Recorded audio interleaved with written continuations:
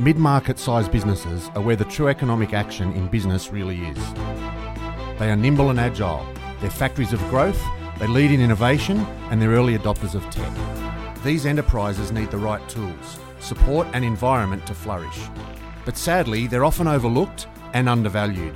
Not here though. This is the Mid-Market Matters podcast, and I'm your host, Craig West. We'll explore pain points, growth strategies, and how to find the competitive edge. Welcome to SME Radio.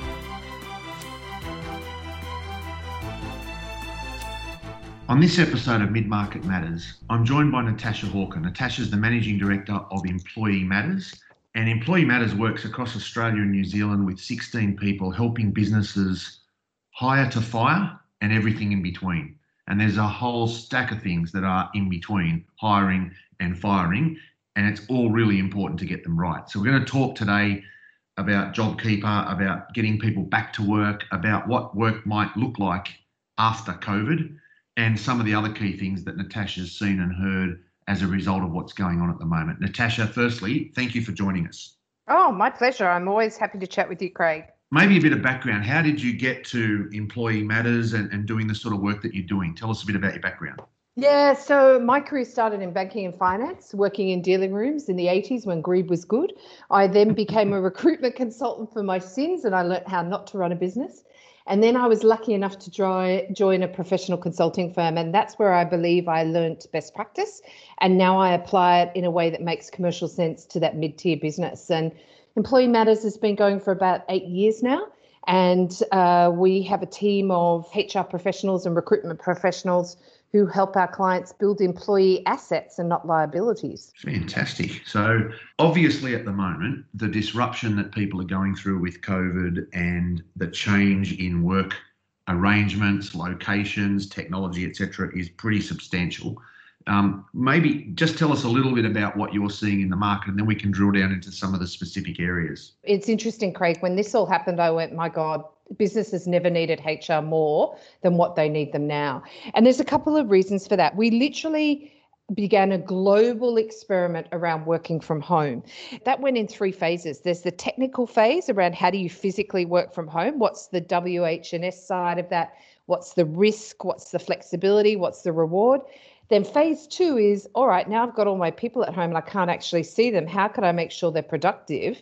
And how do I performance manage someone virtually around misconduct or poor performance? And then the third phase, which is what we're planning for now with a lot of our clients, is how do you get people to return to the office? What happens if they don't want to go?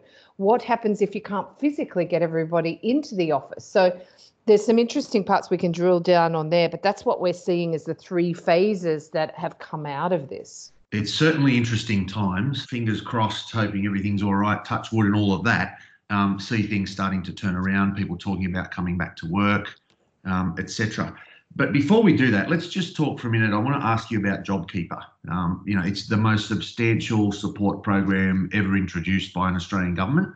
How have you seen it? How's it working? How well are people utilising it? How well does it work overall? Yes, I think it was the 30th of March, $130 billion worth of wage subsidy. But my view is very clearly, I'd like your audience to understand, if you think JobKeeper is just about paying a government wage subsidy, then you've actually missed the point. It is, in my view, about having the government pay you to come out of this crisis number one in your industry. But having said that, Craig, it's an incredibly complex change to legislation that has 3 components to it. It has an accounting component, which everyone's got their head around now. What makes me eligible? What makes an employee eligible? What are my dates I need to do things from? But then there's a legal component, and it's around getting the strategy piece right, because you can do some amazing things on a temporary basis around stand downs, partial stand downs, change to hours of work, change to duties. And so as a result of that, there's a HR implication. There's a big people component in this. And what I mean by that is you actually have to consult with your employees. You can't just say, oh, you stood down from tomorrow, not put anything in writing. There's actually a 3-day consultation process, which I think people are missing out on. But what I would love people to get is I see this as an enormous opportunity for those companies who do this really well to actually have the government pay for you to do all those projects on a reduced hours basis that you've always wanted to do but never had time. So I see this as a time to do efficiency reviews, productivity reviews, create new products, test and measure the stuff, do systemization, get your business ready for sale. All of that stuff that we all go, yeah, we know we need to do that, but we don't have time because we're all busy in BAU. And that's why I think JobKeeper is potentially game changing for the people who really grasp that and implement JobKeeper effectively. So tell me more about how you would see that working in a typical mid-market business. Yeah, so in a big market business, let's assume they have the 30% downturn, which, let's face it, vast majority have, and I think almost 900,000 businesses have registered. Essentially, you need to almost work out person by person what that implication is for them in your business. So, you need to work out, all right, George is in this role. That role, he's going to now get $750 a week JobKeeper. We can reduce his hours down. You can't reduce his hourly rate, but say, for example, to make the maths easy for me, say he earns $75 an hour, then suddenly he's working 10 hours a week. If he has no normal job to do, you can repoint him to doing something like a proficiency or an efficiency review of a process. And that's where he needs to spend his time. And you're legally entitled to do that, to redirect them to other chores or other aspects of their roles. I did a laundry list in my business, Craig, of all the projects. And I tell you what, there's 30 projects in there. And then we've just prioritized them. And the people that don't have chargeable work at the moment are on JobKeeper projects. And we're just working through them and getting them done. And it makes me feel really good as a business owner. In terms of where to from here, I think businesses need to get those three aspects, which is the accounting, the legal, and the HR advice. And so we came up with a product called the Business Relief Package and this shows you the innovation that comes out of something like a pandemic, is I've just partnered with two other businesses to provide, go and get your cash flow done, work out whether you're getting all your entitlements, then go and meet the lawyer, work out what you can do from a strategic legal point of view, and then implement with HR. And that is really powerful when you've got all of those three components cohesively working together. Yeah, it's certainly interesting to think about how that could be utilised. And your example of getting some projects that have been on your list for a long time is just pretty smart use of that downtime. I mean, I guess if you apart from COVID, which obviously no one wants or needs, but if you could have a period in your business for a month where you can just have some downtime and get some stuff done, it would be hugely valuable. And that's what you're talking about doing using JobKeeper. Absolutely. We even did this with a beautician. Now, you might think, well, they can't actually physically work on any clients at the moment. Well, not in New South Wales because that's not allowed yet. But they went through their whole policy manual and went, all right, is this how we actually do stuff? Because it's been on the shelf sitting there collecting dust for the last couple of years. What can we do to make our business more valuable for when we want to sell it? And then they went through a cleaning phase because they've now had to come up with a new process of how they're going to see clients when those clients come in the door again, because the way they conducted their business in the past isn't the way they're going to need to conduct it in the future when this finally starts loosening up. Yeah, so let's talk about what's going to happen next. We're hopefully on track to now start to get people to return to work, but that'll be different. That's not going to be return to work the same as it was 3 months ago. It's going to be something quite different. So what do you think that's going to look like? What do we need to consider and change how we're doing that? Yeah, great question. I think let's look at those three phases I spoke about, because I think we're still very much in phase one. So we moved people literally from the offices or their workplaces to working home overnight. And some people literally, Craig, were picking up, consoles of computers and dragging them home because they'd never worked from home before and they didn't have a bank of laptops to send people home with. But there has been an increased workplace and health and safety risk with that, because your employees' homes are now an extension of your workplace. So you have a duty of care to make them safe in that home environment, which you have very little control over. So there's things you can do to minimize that risk around getting them to complete a WH&S audit. So, is their computer set up in the right level? Do they have sufficient lighting? Are they going to trip over cords? Are the whole family around the dining room table trying to work together? But not only that, you've got an increased risk around stress. You need to manage the workloads of your employees. The other day, I was chatting to a guy at Westpac and he was on the phone line And I said, are you at home? And he said, yeah, I am. And he said, you're lucky you're calling now because my 2-year-old's asleep. Otherwise, she was screaming an hour ago. The 4-year-old's in front of the TV. The wife's at the other end of the dining room table. And he gave me exceptional customer service. But that's a lot going on. So as business owners and managers, you need to be flexible that your team may be homeschooling and can't do your stuff till later at night when things are a bit calmer.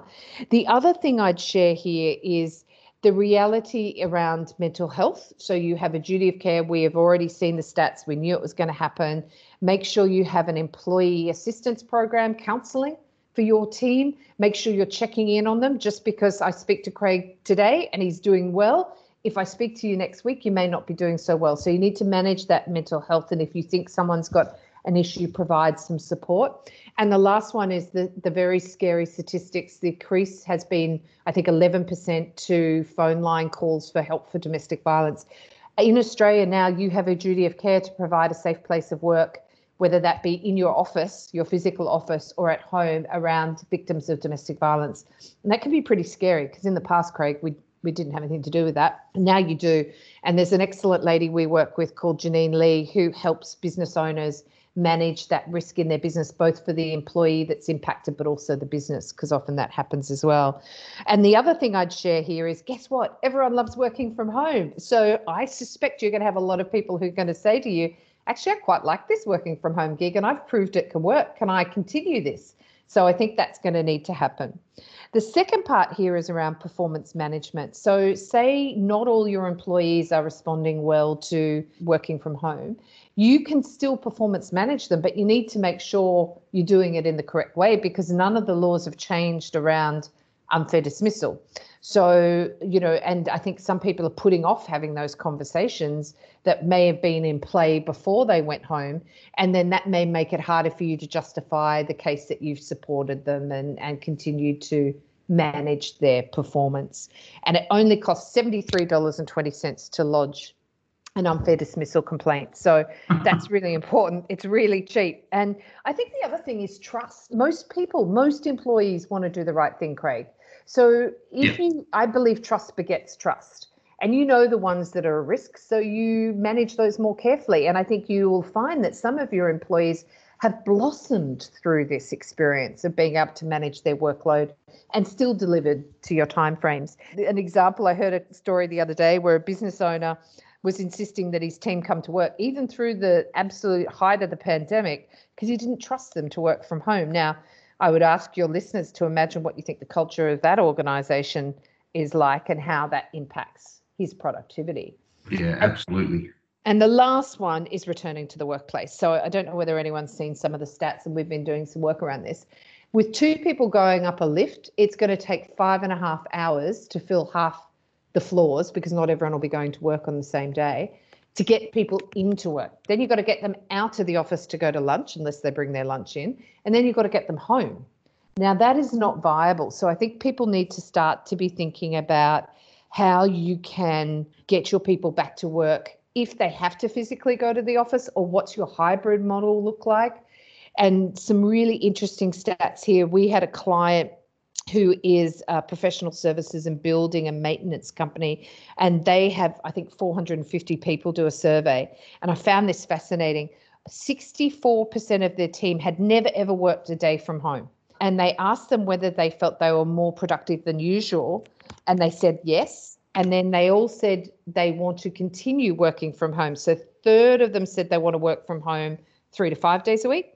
1 to 2 days a week was 58%. So 91% of their workplace actually want to continue to work from home. So there's some interesting conversations that are going to need to be had and documented, and some consulting that's going to need to happen over the next couple of months and potentially years. Yeah, I think it's a fundamental change. I think the example of the lifts, I was speaking to someone who's in a large corporate yesterday, and they're in a building that's got, 38 floors or something. And he said the lifts are a nightmare now. Imagine if you're only allowed to have one person in them. So. Yeah. And then you've got to have social distancing when you're up there. And even if you said bring your lunch in, no one can use the microwave. You can't touch the buttons. So all of that stuff needs to be thought through.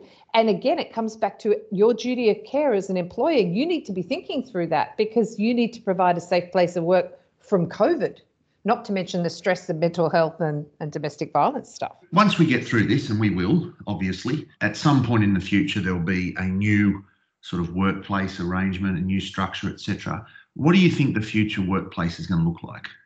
Yeah, I've been giving this a lot of thought of late, Craig. As a woman, and also from a department being HR that historically has employed a lot of women, many of whom have been desperately seeking more flexibility, and this was often denied because it wasn't going to work. To varying degrees of success overnight, this has been proved that you can actually work from home successfully and productively. So I think this is going to allow more talented women and men to return to the workforce where they may not have been able to do it because of whatever circumstances at home. And I think we need to imagine a place where people can do their best work in a way that works best for the business and also the employees. That's going to increase your ability to attract talent to your organization. So I'm fascinated by the future of work. And I think you don't have to look very far to see the increase of AI and bots in the workplace. So I thought it'd be really helpful just to quickly define what pieces of technology I'm seeing and how I think the workplace is going to play out. So number one, process automation. Most of us know what this is. This is making the boring work, for example, automating forms, points and clicks kind of work done. The second piece in the movement is around deep learning. This is where the computer interprets data and extracts understanding and then actions that. And then the third one is blockchain, which I still am struggling to get my head around, but essentially it's automating trust between companies. So a great way to illustrate this is to say that an insurance company had a policy that said, my flight to Melbourne's 2 hours late and I can claim. Well, when I get off the plane, I'd find the form, I'd fill out a form, and it'd go through to some person, they'd reject or approve it, then they'd advise me, and 2 weeks later, I might receive my payment. When you use blockchain and data that's freely available, I would have been paid that before I touched down in Melbourne. So that is going to be an absolutely game-changing piece of technology for the workplace. And when I talk about bots, a great example of this is we're working with a mate of mine called Tony Brooks from Fembrook, and he helps organizations build digital workers. And digital workers are robots are people or robots that work alongside people to remove all the repetitive and the tedious work that people have to do. And I know this is going to be scary for some, but I actually think these blended teams of humans and robots will become the new normal. And I actually think my job as a HR professional in the future is working out how we have the right workforce at the right time with humans, with bots, to actually deliver a really successful outcome and productive outcome for the business. And so if anyone wants to hear more about that, check out a site called dolessboring.com and you can find out more. And we're implementing it in our business at the moment using bots to automate some of our processes that we just don't need to be doing that work. We can be doing higher end work. Wow, that's a fantastic, interesting angle, isn't it, to think about? Yeah. You see them already, obviously, on lots of corporate sites, but I think it is more attainable now. The technology is cheaper and more effective. So why wouldn't mid-sized businesses be using that as well?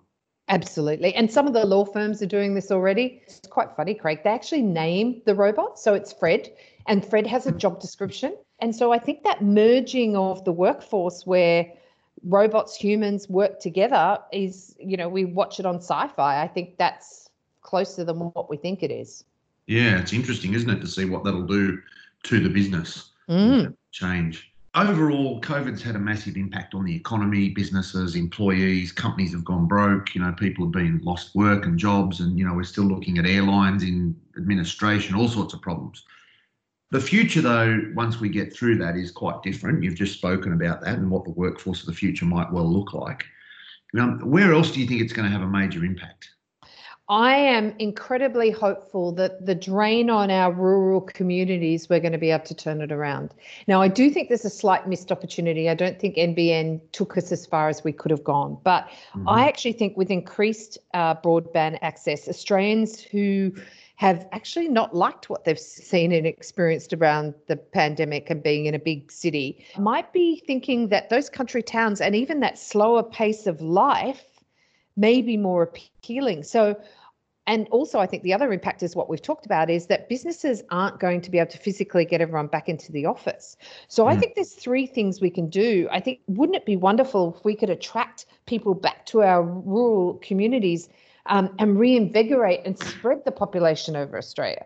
So I see there's 3 key areas here. So attracting nurses and doctors and police and other key roles through an employee value proposition, better life, cheaper housing, great place to work, and you can still do a great job. The second one is there an opportunity to attract people from the larger corporations, people who have big jobs, but actually as long as there's a flight between the close town to a capital city, and the fact that we all use Zoom now, we don't necessarily always have to be physically face to face. Is there an opportunity to attract people who have retain their corporate careers back to live in the country? And the third one is, as a business owner, I've got a computer. As long as I've got a computer, I can work anywhere. So why may I not want to go and live in Charleville, for example, in far north Queensland? So what could that do for our country towns? It could bring them back to life. It could reinvigorate them. It could share income differently around the economy, the country and the economy. And I just think that's an enormous opportunity. A friend did a story on this for Channel 10. Their little school was about to lose 2 of their last 3 students, and they did a story on Channel 10, and they've now had, I think it was 9 new students start at that school, because people went, why am I hanging in the big city when I can do great work on a property or in the local abattoir or whatever the case may be, and raise my family in the way I wanted to? So I think there's some options there. That's a really interesting angle to have a look at now. I think people are just starting to think about that. I certainly, all the meetings in the last 6 weeks have been done over Teams or Zoom or web chat or whatever it might be, and you don't need to be in Sydney to do that. You could well be in, as you said, Orange or Charleville or anywhere else. Well, my business is the classic example, Craig. I started my business out of my bedroom 8 years ago. I don't recommend it. That's a story for over a glass of wine. But I now have a team who don't work from an office. They work from home or the client site. And I could have got offices a couple of years ago, but there is no point. I don't need the office space. So that's going to be an interesting repercussion of this, because I can tell you a lot of the bigger end of town where they've got massive, very expensive office space are going to be looking to reconfigure that. And is that really the amount of space they need? Yeah, absolutely. Okay, before we wrap up, your number 1 tip. What do people need to take out of this and go and do? I think your employees are your greatest asset. They're also potentially your greatest liability and should be treated as such. My big goal is that banks will lend you money on the valuation of that employee asset. My number 1 tip is you are more dependent than ever on your employees and your management team being able to manage through this crisis, for their teams to have the managers' backs and working together. So I think that you need to invest in your team incredibly at the moment so that you can absolutely quickly navigate, pivot, and do whatever you need to do to survive this pandemic. And I believe that we're going to see the ones that are nimble and agile coming out of this in enormous positions of strength. And we will lose companies that haven't been able to do that. How do people contact you to get help? Yeah, best place to contact me is on my website, employeematters.com.au, or as a speaker and an author on natashahawker.com. Give us a buzz on 0280214206. Fantastic. Natasha, thanks for joining us. That's been fantastic. My pleasure. Thanks for having me, Craig, and good luck to everyone. Keep well, and remember, your employees really do matter. Thank you for listening to SME Radio, proudly produced by Eagle Wave Small Business Podcasting Platform. For more great episodes like this, go to smea.org.au. Remember, if you have a story to tell, we want to share it.